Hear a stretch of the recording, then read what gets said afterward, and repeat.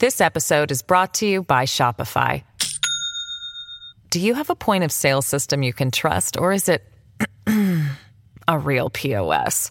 You need Shopify for retail. From accepting payments to managing inventory, Shopify POS has everything you need to sell in person. Go to shopify.com/system, all lowercase, to take your retail business to the next level today. That's shopify.com/system. Ryan Reynolds here from Mint Mobile. With the price of just about everything going up during inflation, we thought we'd bring our prices down. So to help us, we brought in a reverse auctioneer, which is apparently a thing. Mint Mobile Unlimited Premium Wireless. How to get 30, 30, how to get 30, how to get 20, 20, 20, how to get 20, 20, how to get 15, 15, 15, 15, just $15 a month? Sold! Give it a try at mintmobile.com/switch. $45 up front for 3 months plus taxes and fees. Promo rate for new customers for limited time. Unlimited more than 40 gigabytes per month. Slows full terms at mintmobile.com. Many of us have those stubborn pounds that seem impossible to lose, no matter how good we eat or how hard we work out. My solution is PlushCare. PlushCare is a leading telehealth provider with doctors who are there for you day and night to partner with you in your weight loss journey. They can prescribe FDA-approved weight loss medications like Wegovy and Zepbound for those who qualify. Plus, they accept most insurance plans. To get started, visit plushcare.com/weightloss. That's plushcare.com/weightloss. Welcome to the New Books Network. Welcome back to New Books in Political Science, a podcast on the New Books Network. I'm Susan Liebell at St. Joseph's University, and today I'm joined by Drs. James L. Gibson and Michael J. Nelson to discuss their new book, Judging Inequality, State Supreme Courts and the Inequality Crisis, published by Russell Sage Foundation in 2021. Soaring levels of political, legal, economic, and social inequality have been documented by social scientists, but the public conversation and scholarship on inequality has not examined the role of state law and state courts in establishing policies that significantly affect inequality. Gibson and Nelson analyzed their original database of nearly 6,000 decisions made by over 900 judges on 50 state Supreme Courts over a quarter century to demonstrate how state high courts craft policy. The 50 state Supreme Courts shape American inequality in two ways: through substantive policy decisions that fail to advance equality, and by rulings favoring more privileged litigants, typically known as upper dogs. The book focuses on court-made public policy on issues including educational equity and adequacy, LGBTQ rights, and workers' rights. The conventional wisdom assumes that courts protect underdogs from majorities, but Gibson and Nelson demonstrate that judges most often favor dominant political elites and coalitions. As such, courts are unlikely to serve as an independent force against the rise of inequality in the United States. Dr. James Gibson is Sidney W. Sowers Professor of Government at Washington University in St. Louis. His research interests are in law and politics, comparative politics, and American politics. Dr. Michael J. Nelson is a professor of political science at Penn State University. He studies judicial politics and U.S. state politics, especially public attitudes towards law and courts, judicial behavior, and the politics of court reform. Michael was a recent guest on the New Books Network for The Elevator Effect, a book he co-wrote with Morgan Hazelton and Rachel Hinkle in 2023. I'm delighted to welcome both of you to the New Books Network. Thanks so much for having us. Happy to be here. This book has an incredible origin story, and you have a really generous narrative of how it is that you built this book on the works of others and through the support of many institutions and the comments and feedback that you received from colleagues at conferences, through your institutions, et cetera. It really is an excellent example for those people who are putting together acknowledgments or will for a dissertation or a book. It's really an example of how to be generous and how to think broadly about how books come into this world. So, James, would you start us off with how did this book come to light? How did the two of you get together to write this? So perhaps I should start with the background to the book. And the background really is school finance litigation. And by that I mean litigation on school inequality in the United States, inequality in the sense of funding and resources for public schools in the American states. That's a literature that's been around for a while, but we saw in that literature an opportunity to think about inequality beyond just school systems, and in particular the role of courts in the maintenance or the reduction of the inequality. And then along came a couple of people who really inspired us to mobilize on the project. I'll mention, for instance, Helen Hirschkopf. Professor Hirschkopf is a law professor in New York, and she wrote an extensive law review article discussing all the different kinds of decisions that courts make that affect inequality. That really opened our eyes and made us realize that school inequality was only the tip of the iceberg. Maybe the most important influence is Marty Gilens and Ben Page. Marty Gilens wrote a book called Affluence and Influence about a decade ago or so, and he documented the ways in which inequality in the United States get connected to public opinion and in particular to the preferences of elites. Just an amazing book. And then Marty and Ben Page presented a paper at the American Political Science Association in which they talked about the need for greater equality to solve many of the problems in the United States. So with that sort of background, we decided that it was worthwhile to really move beyond what any of these authors had ever done, and that is to create a rigorous, large, systematic database on all the rulings of the state Supreme Courts pertinent to inequality over the period 1990 to 2015. And it took forever.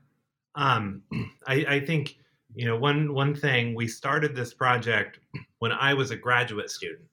The first grant proposal for this went in after I had accepted the job at Penn State, but before I had defended the dissertation.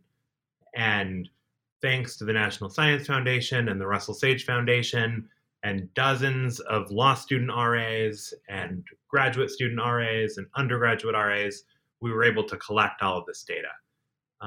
We actually wrote a different book to procrastinate writing this book because it was taking so long. But once we had all the data, it was so fun to go through and analyze. And Michael, let me talk to you about the data, because the data is almost like a character in the evolution of the book. You have a really profound section in the introduction about data transparency and also how federalism, 50 different data collection approaches, really get in the way of scholarship that is comparative in the way that you're hoping to be in this book. So tell me about what existed. Tell me about what you had to put together. And I also want to note, again, for everybody who does this kind of work, James and Michael actually list the names of the people who did this collection. They're very, very gracious, not just about thinking about the big theoretical scholars who came before them, but also the people who churned away to create this kind of database that you could then use to analyze. And it's beautiful. It's not always done in the introduction. So I applaud this. So Michael, what was there, and why is it so hard to do this kind of work as somebody who focuses on state politics? Yeah, we were really naive. So Jim talked about school finance cases, and Lexis is a database of all the judicial opinions, and we thought that it would be relatively straightforward to pick some issue areas, download the cases in those issue areas, and then get information about what judges decided those cases. But it turns out that some of the states don't even list in the opinions the name of the judges who heard the case. And so there began a journey, and we were so lucky to get data from Matt Hall and Jason Wendett, from Greg Goldhauser, other people who have studied state courts, that we could both compare our data against and also use to augment our data. And so we were really struck by even basic biographical information about the judges. Some states have websites that have full biographies of all of their justices going back to statehood, and others you can barely find out the names of the people who are currently serving. Did you have information on whether they were Federalist Society? Is that something that was part of the database as well? So we collected a much broader set of information than we analyzed in the book.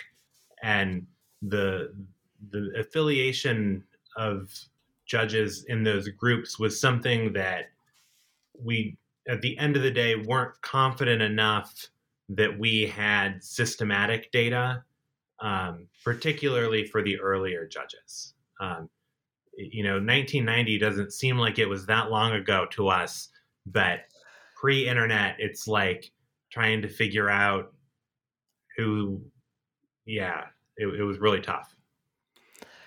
James, did you want to add anything on the data, and then let's talk about the questions that you were trying to answer, and where you went from there? On this project, we really were inspired by the prior work of Melinda Gann Hall, a political scientist at Michigan State, and Paul Brace, a political scientist at Rice, both of whom were just instrumental in opening up studies to these highly important but largely ignored judicial institutions. Hall and Brace, and I think Michael will agree with this, but Hall and Brace were really the pioneers that set the stage for our book, but for every scholar who's paid attention to these institutions. We often talk about the 6,000 cases, and that was a Herculean job of collecting the data and doing the analysis. But it's 6,000 cases decided by 1,000 judges over about 15 or 16 years in institutions that have changing characteristics, and in the context of state governments that are changing as well. So the data are not just the story of cases, they're the story of judges, courts, state governments, and public opinion over this fairly lengthy period of time. I say that a little bit as a means of defending the amount of time it took us to complete the book, because it did take us a while to complete the book. Well, this is the one place you don't have to do that kind of defense, James, because really the story of most people who come on the program is that these were ideas that they had, and it took longer than they thought, and sources of data that they really hadn't imagined that they would need, or that they thought, as you did, would probably be there already, just ready to sort of find. We mentioned this in the opening, and you've both alluded to it, that we have in political science this sort of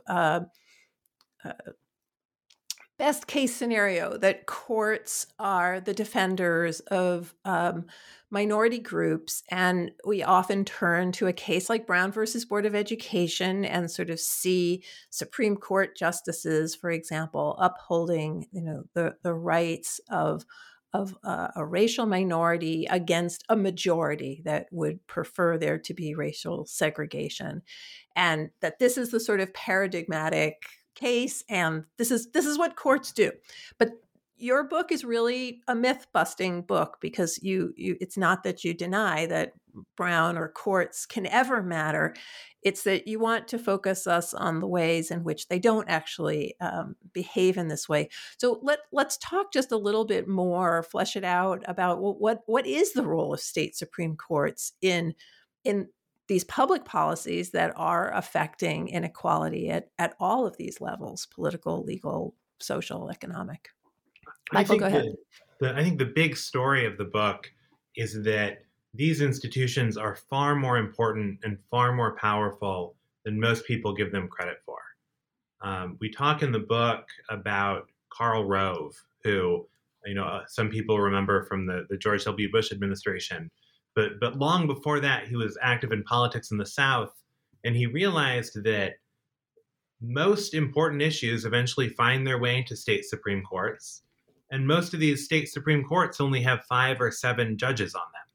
And so if you're thinking, because many of these judges are elected, about trying to get a chamber to swing in a way that is in alignment with your partisan goals, it's way cheaper to try to flip 2 state Supreme Court races that nobody's paying attention to than to try to flip half the Alabama legislature. And so starting in the late 80s, he worked in Alabama and in Texas to try to change the partisan makeup of those institutions. And I think the big story of the book is that it worked, that these courts, just like the U.S. Supreme Court, tend to make decisions that oftentimes follow the ideological proclivities of their judges. And that means that it's very easy for the dominant political regime in control of a state to get control of the state Supreme Court in ways that help them protect the policies that they're passing. James, do you want to add to that? I'd like to return just a little bit to the question of democratic theory. Michael and I are political scientists, so we could talk for hours about the meaning of democracy. But a simple formulation is that democracy is a system of majority rule with institutions that protect the rights of the minority, with courts obviously assigned the latter job of protecting minorities. I'd like to also return to school finance and to Kansas in particular. I guess everything starts with Kansas at some point, but in Kansas, a dispute over school finance evolved and lasted for a decade or more. And it was a dispute in which the state Supreme Court was forcing equality on the Kansas government, much to the chagrin of the governor and of the legislature. So Kansas was sort of the model that we thought would prevail in the entire 50 states. And by that, I mean that the majority is going to be abusive from time to time of the rights of poor people, the rights of minorities of various types. And who steps in? Well, the courts step in, Brown versus Board of Education in the federal case and many other instances. So that was the model that we expected to find in the courts. In the American states, the courts of the American states. And as Michael just pointed out, our findings couldn't be further away from those expectations. Well, let's talk more about the findings. So, yes, the theory is that we're not a majoritarian democracy, since I'm the political theorist in the room, right? We're a liberal democracy, small l, small d. That means that we're looking at rights, whether or not majorities are willing to, in fact, support them. And the judges are supposed to step in those moments. We know how it's supposed to work. Your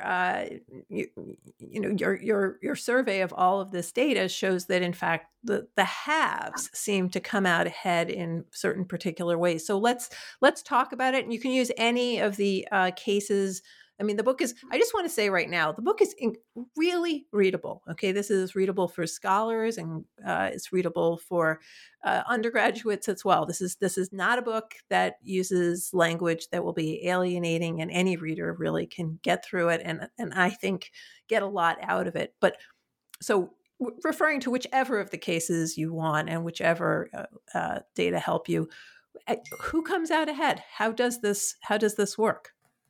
It is certainly not the case that these courts are standing as bulwarks against rising inequality. We find that about half of the cases were decided in favor of greater equality, half the other way.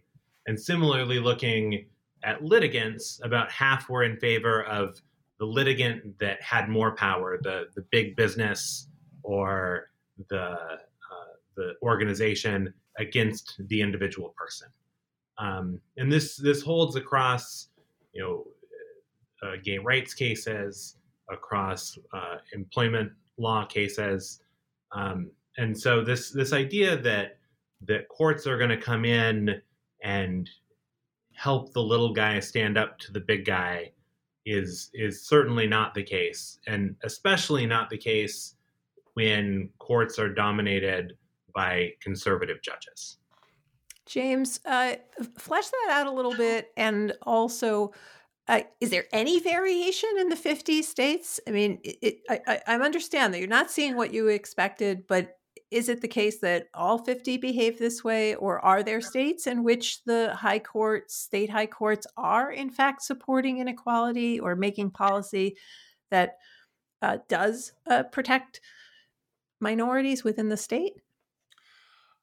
I'll give a two-part answer to that question, touching first on this question of underdogs and upper dogs. The conventional wisdom in studies of courts is that upper dogs win and that they're a conservative interest because upper dogs are inevitably conservative. This is a theory first put forth by Mark Galanter, one of the really preeminent legal sociologists of our generations, and it spawned a ton of research focusing on upper dogs and underdogs. So we were tested the expectation that inequality was being enhanced by the power of these upper dogs. Well, we found that wasn't necessarily the case, because we found that upper dogs were often litigating in favor of equality, quite in contrast to a vast body of literature finding quite the opposite. And so, therefore, attorneys general, for instance, which would be defined as an upper dog, attorneys general would often litigate for the rights of poor people or for the rights of voters and so on. So upper dogs are not inevitably majoritarian or conservative. They're not inevitably anything. Now, the second and consequential part of my answer is that's part of the reasons why the states vary so much. I can give an easy example, again, turning to the attorneys general. The attorneys general, and by which I mean a coalition of the attorney generals in each of the states, will often band together in support of very conservative litigation goals. But they'll often also band together, different portions will band together in pursuit of very liberal goals. So this shows, in my mind, the connection between the judiciary and the executive branch in this instance, by which I mean that a liberal attorneys general will fight for liberal justices on their courts and will pursue liberal goals, and exactly the opposite for conservatives. Michael is so right about Texas, and maybe he wants to say, and Karl Rove, Texas and Alabama, those were states that were very liberal in their Supreme Courts in the 1980s. And the Republicans made a concerted effort to change them, and they succeeded in doing so. The point is, though, the political forces try to control and succeed at controlling these incredibly important legal institutions. And I Please, think, Michael, yeah. if I can follow up, because I think, it's so easy to talk about the book and the data in the book and in 2015, but what we're living through right now in the aftermath of the Dobbs decision is the conclusions of this book coming to life, where you now have abortion cases resulting from state laws either expanding or contracting access to abortion, filtering up to these state Supreme Courts that have the power to interpret their own state constitutions in ways that the U.S. Supreme Court can't touch. And so, if I'm a conservative state legislator in a state and I want to restrict access to abortion, the number one thing that I need to do is to make sure that my state Supreme Court is going to uphold that law. And vice versa, if I'm someone that wants to expand abortion access in my state, I know that any law expanding abortion access that we pass is going to make it to that state Supreme Court. And I want justices on that court who are going to say, the Supreme Court says that the U.S. Constitution doesn't protect a right to abortion, but here in Iowa or here in Pennsylvania, we have a Pennsylvania Constitution, and that equal protection clause of the Pennsylvania Constitution protects abortion. This episode is brought to you by Shopify. Do you have a point of sale system you can trust, or is it a real POS? You need Shopify for retail. From accepting payments to managing inventory, Shopify POS has everything you need to sell in person. Go to shopify.com/system, all lowercase, to take your retail business to the next level today. That's shopify.com/system. And I just want to note that, first of all, that is what drew me to do this book at this time. And also, we are meeting to discuss this just days after the Pennsylvania State Court did, in fact, issue a ruling based on the Constitution of Pennsylvania with regard to abortion that is monumental. And also, and this is after you published the book, the Wisconsin gerrymander is part of what was driving the politics of election one judge in Wisconsin, which would make the difference. And the judge ran quite openly on the fact that I am running to vote in this particular way. So your book is extremely relevant for our particular moment. It's relevant all the time, which is kind of the point that you're making in the book, but it is particularly relevant as we're sitting in the United States in 2024.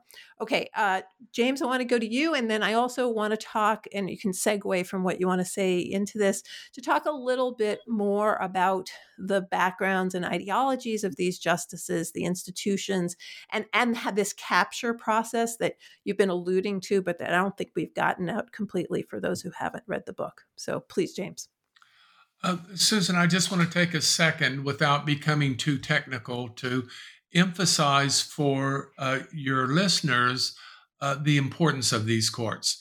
So the U.S. Constitution has a clause prohibiting cruel and unusual punishment. The U.S. Supreme Court is the final arbiter of that clause, and they have said that the death penalty is not cruel and unusual. However, California has the same provisions prohibiting cruel and unusual. The California Supreme Court, interpreting those words in California, say that the death penalty is cruel. Now, I just want folks to understand the importance of state law and state constitutions, and in particular, something that Michael just said, these courts can make law for the people of the state without review by the U.S. Supreme Court, without review by any federal court. They're the final arbiters of almost all law as it exists in the United States today. And I think that in other books that we've done on this show, talk about the ways in which what is reported can leave people with the false impression that 3 blockbuster cases are what affect Americans in terms of policy. Sometimes that can be true. Dobbs did affect the abortion laws for many people in the United States because it shifted from federal to state, because the laws that were in place that from the 19th century in Wisconsin had no relevance as long as Roe v. Wade was in place. So the removal of that, or in the case of Bruin, in the case of overturning gun restrictions that have been in place for 100 years in places like New York, also pushes it back down to the states. It is possible for the Supreme Court to stop a state like New York from doing what it wants with guns. That's true. But as you said, there are many ways in which states can, in fact, make policy. And this is what mostly does affect Americans. So thanks, James, for underlining that.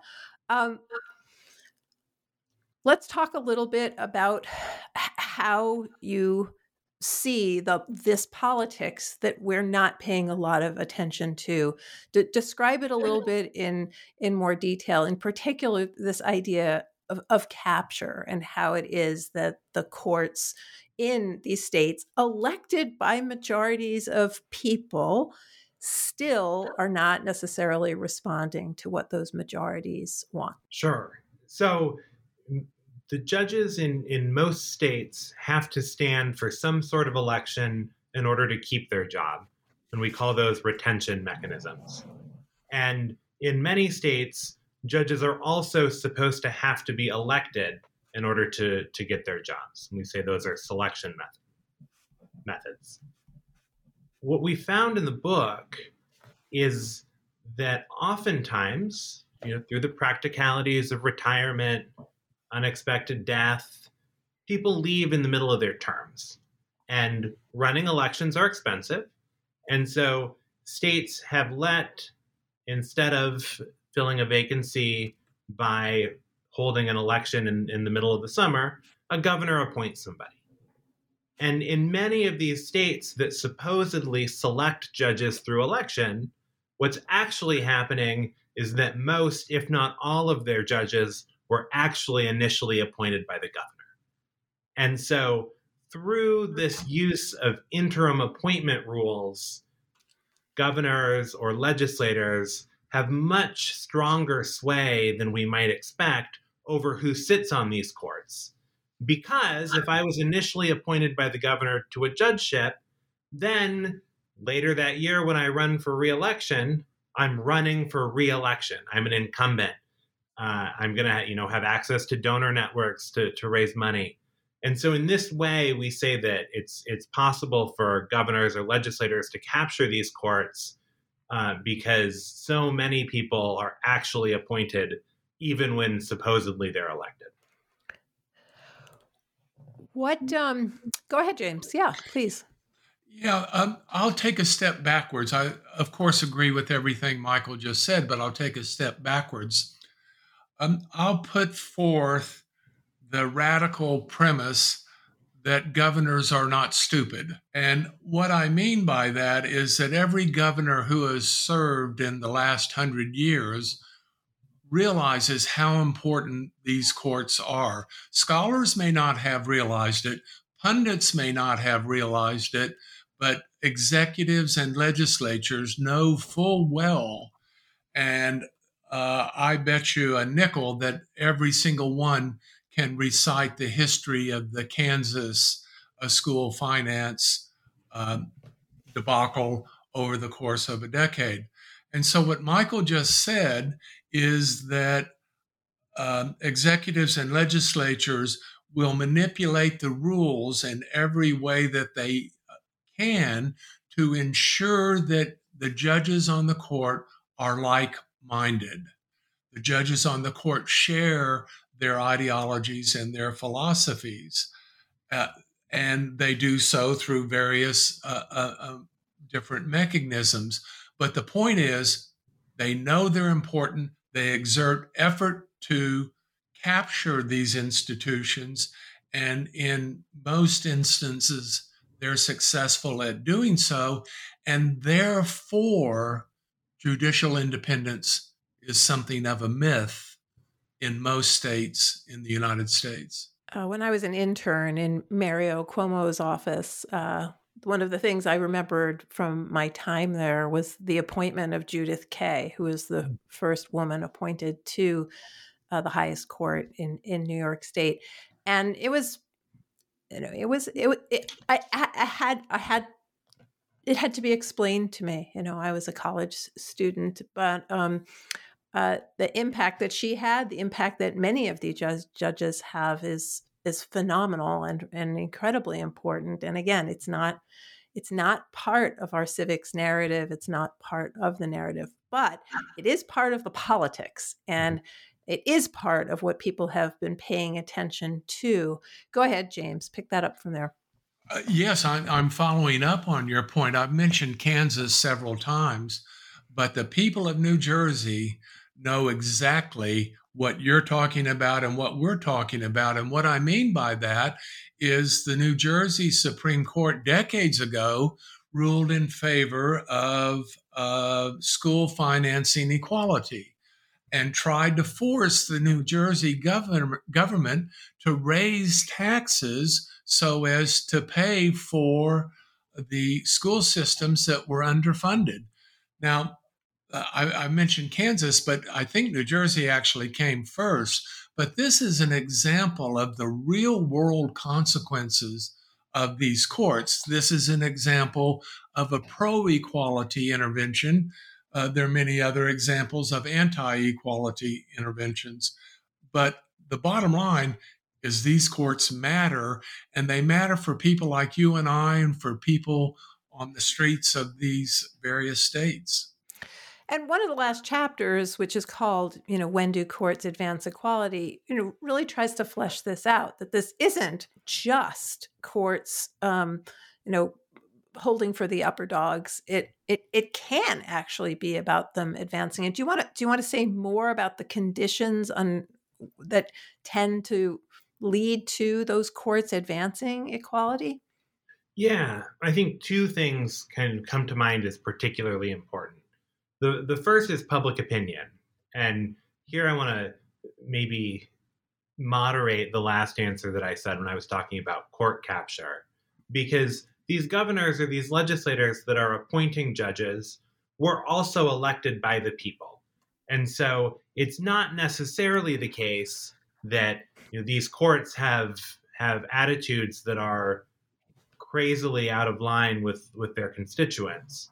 But what they do tend to have are much longer terms. And so we talk in the book about what we call a hangover effect in the alcohol-infused sense of the term, where some of these courts have judges who've been on the bench for 20 years. The politics of the state have shifted, but that judge's value system has not. So one thing that we find is that public opinion has a really important role to play here. And that role of public opinion is moderated through the use of different retention mechanisms. So whether judges have to be reappointed, whether they have to be reelected, and what sort of elections they have to stand for.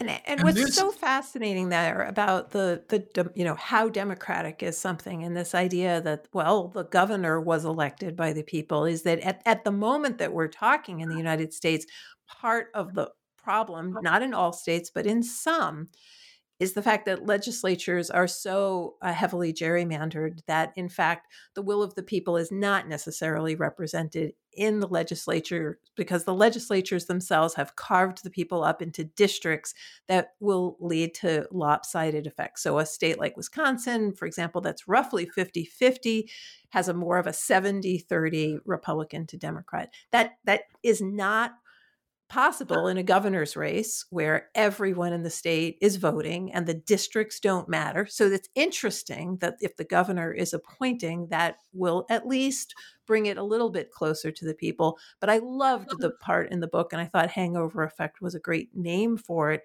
that tries to show that despite that, there still is this longevity that just judges have that is different because of the length of their terms. James, you wanted to get in on something earlier. Yeah, it's on this point. One of the advantages of judicial elections, which of course are widely criticized by almost everyone except Michael and me, one of the advantages of judicial elections is that hangover seems to occur less frequently. And what I mean by that is when public opinion changes in a state, and therefore the state government changes in the state, that same public opinion causes changes in the Supreme Court. So there's maybe not in any given year, but over a relatively short period of time, there can be a 3-branch realignment. Public opinion changes, the legislature changes, the governor changes, and then the court changes. Now, from the point of view of accountability, from the point of view of majority rule, that's probably desirable. We're heading into a period in American history where the U.S. Supreme Court might become a hangover court for a good number of years in the future, and that could have very serious consequences for American politics. The only point I want to make, however, and emphasize again, is that elections are a mechanism of updating institutions, and where judges are elected, they too get updated. And that's part of this process. We call it capture, but in that sense, it's not necessarily an active capturing, but sort of a natural consequence of change in public opinion. If you were, if you could, this is kind of a magic wand type question, but after having done all of this work, what do you want scholars, public officials, and voters to do? What do you want scholars to do in terms of how they ask and answer these questions? What could public officials do better, and what could the people who actually vote in these elections do better based on the work that you've done? So I have two answers. The first, to academics, I think that we should stop teaching Brown so much. I think that so much of the problems that we have about how we think about courts come from the fact that the one court case that if you know nothing else about the U.S. Supreme Court, you know that they did this one thing that they very rarely do. And I think if we as teachers do a better job of contextualizing both the U.S. Supreme Court, but also these state Supreme Court's output, and don't kind of lead every discussion of the U.S. Supreme Court with Brown, which, I teach Intro to American Politics. I'm as guilty as anybody else. But I think the overemphasis on Brown does more harm than good. And the second, kind of with regard to these state Supreme Courts, it's to make people follow them. Know that you have a state Supreme Court, and know that these judicial elections are incredibly important. Issues like education law and family law that affect every person are decided by state Supreme Courts. Divorce law, which is an area of law that lots of people have firsthand information with. If you get divorced in most states, that divorce is going to be adjudicated by an elected judge. And encouraging good people to run for judge is important, but also making sure that people show up to vote in these judicial elections is really, really important. I'm going to give a small answer and then a big answer. One of the things I did after we finished the book is I wrote every law school librarian in the country. And I said, look, someone, preferably you, ought to be responsible for collecting biographical information about every single nominee and every single sitting judge in your state. And we can help you provide guidelines for how to collect data and so on. Because these are public officials and they ought not, I'm not necessarily arguing in favor of accountability at every level, but there ought to be transparency about who's going on the bench. It ought to be easy for citizens to look up and find who are the justices sitting on the New York Supreme Court right this minute and where did they come from. And unfortunately, I got replies from exactly zero of the law school librarians. So this is one of my many brilliant ideas that have gone absolutely nowhere. But let me come back to Brown for a second, because I think what Michael said is so important. We think of the U.S. Supreme Court as a guardian of minority rights, but that's not true. That was true for only a very short period of about 15 or 20 years in American history. Overwhelmingly, the U.S. Supreme Court has supported the rights of privileged minorities, not downtrodden minorities, and overwhelmingly they've been part of what's been called the governing coalition. The most important paper written in my lifetime is by Bob Dahl, a political scientist at Yale, published in 1957. And his point is Michael's point. That is, the era of the Warren Court was highly unusual. Usually, presidents aren't stupid. There may be some exceptions, but usually presidents aren't stupid and they know that the Supreme Court has to be controlled. And therefore, they're doing the same thing that we've found in the American states. I'll just point to the most obvious example of that.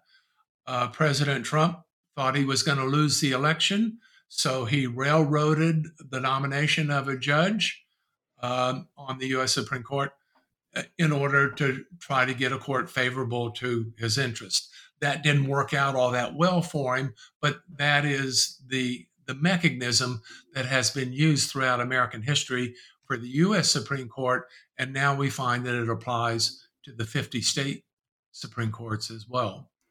I'm sorry, how did it not work out? Because he got the nomination through. Isn't that an example of it working out just fine for him? Well, as it turns out, I have a new book on this, but Trump litigated about 80 different cases and won none. Now, it is true that the U.S. Supreme Court often did not rule explicitly against him, but it declined to hear the cases.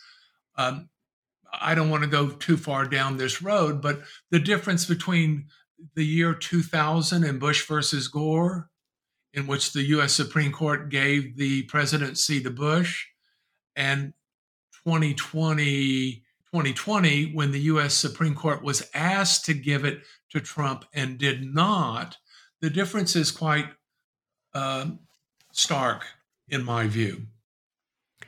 I want to talk to both of you about the new work that you're doing. But before I do that, is there you were very motivated to write this book. It's very, very clear from the acknowledgments that this was not an academic exercise for either one of you, though it was rigorously done in an academic and scholarly way.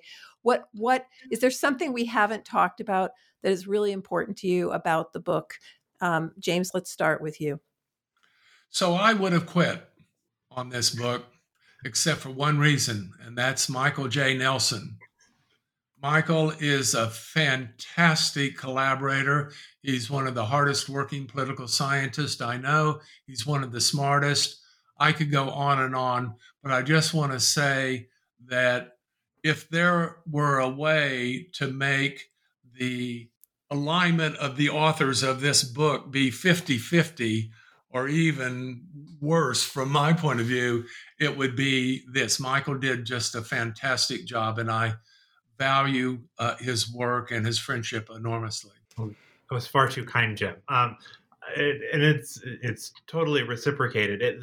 We finally got all the data collected for this book, and I had sabbatical in fall 2020 and spring 2021, and so in March 2020 I moved to St. Louis so we would be in the same town so we could meet to write the book. And I saw Jim in person a couple of months ago, but that was the first time since 2019 I had seen him. We wrote the entire book without being in the same room. And in the height of the COVID pandemic, where Jim would mark up a chapter and you didn't know how long something had to sit before you could touch it. And so he would put it on his front doorstep, and then I would drive over, pick up the chapter. And so, I mean, the process was crazy, but working with somebody who's as hardworking and kind as Jim made it really worthwhile. The substantive note that I want to end on, sorry. No, do it. No, I was just going to interrupt to just say that, the collaboration is difficult. Heath Brown, who used to host this podcast and did a mini series on collaboration where he interviewed some very famous collaborators, and everybody does it different. So it's kind of beautiful to include just how it is that, any collaboration that one is happy about usually has this kind of mutual respect. So thanks for being as candid. And Michael, no, please say what you were going to say about the book. I think a good kind of final thing to say is to return to the little discussion we had about Dobbs, which is that as the Supreme Court enters into a period where it's making more consistently conservative decisions, the upshot of that is that more and more issues are going to be left to the states, which actually means that more and more of these issues, be it the outcome of the 2024 election, access to abortion, what sort of materials are taught in schools, all these big issues that are the sorts of issues that most normal non-political scientist people care about are actually going to be decided by these state Supreme Courts. And so, there's really no more important time for people to study these institutions and for citizens to be paying attention to what they're doing. That's beautiful. James, you hinted at a book that you're finishing. I want to end with each of you just briefly telling me what are you working on now? What do we have to look forward to in a future podcast? Well, if I may, I'll mention two things, one quickly and the other quickly as well. The book that I'm talking about will be published in May by the Russell Sage Foundation, and it asks the question of whether the Trump period, the election, the insurrection actually did damage to American political institutions. And by that, I mean actually undermined the legitimacy of the U.S. Supreme Court, the U.S. Senate, and even the presidency. And as I say, that book will be published in May. The short answer is that Trump did not damage the institutions, did not. And the reason why, there are several components of it, but the basic reason is that institutions are resilient. They have legitimacy, and legitimacy is not something that is easily lost. It takes a lot of effort to lose it. if I may segue into the second project that we've just been mentioned several times, just today, just literally today, an article of mine was published by the American Journal of Political Science that examined the legitimacy of the U.S. Supreme Court in the post-election era, and in particular in the post-Dobbs era, Dobbs being the decision abrogating abortion rights. Michael and I have been studying the legitimacy of the Supreme Court for a long time. It virtually never changes. Dobbs is different. Dobbs created a big hit, a big backlash against the legitimacy of the Supreme Court, one that I believe will have very important consequences for American politics for the foreseeable future. We're in a new era, and my research shows that, and some additional work that Michael and I are doing will follow up on that. Michael, what do we have to look forward to from you? And we'll have a link to James's new article in the show notes. Go ahead, Michael. I have a book with Amanda Driscoll at Florida State and Jake Crable at West Virginia due to the publisher at the end of this month, and it's going to happen. And I guess you can say I'm in myth busting mode with this book, just like the Inequality book. What we look at is the conditions under which executives face consequences from the public for ignoring courts. Another thing that we tell all of our undergraduates is true is that the Supreme Court makes decisions and they have to be implemented. And if they don't, people will get mad. And it turns out it's a little more complicated than that. And so we have data from the US, but also from Germany, from Poland, and from Hungary. So we have some really strong courts and some really weak courts. And we find that the public's respect for courts and the rule of law is at the backbone of judicial power. Well, thank you both so much. I look forward to having both of those books on the podcast. And as I say, we'll have a link to the article in the show note. I want to thank both of you, James L. Gibson and Michael J. Nelson. Their book is Judging Inequality, State Supreme Courts and the Inequality Crisis, published by the Russell Sage Foundation. Thanks so much for joining New Books in Political Science. Thank you.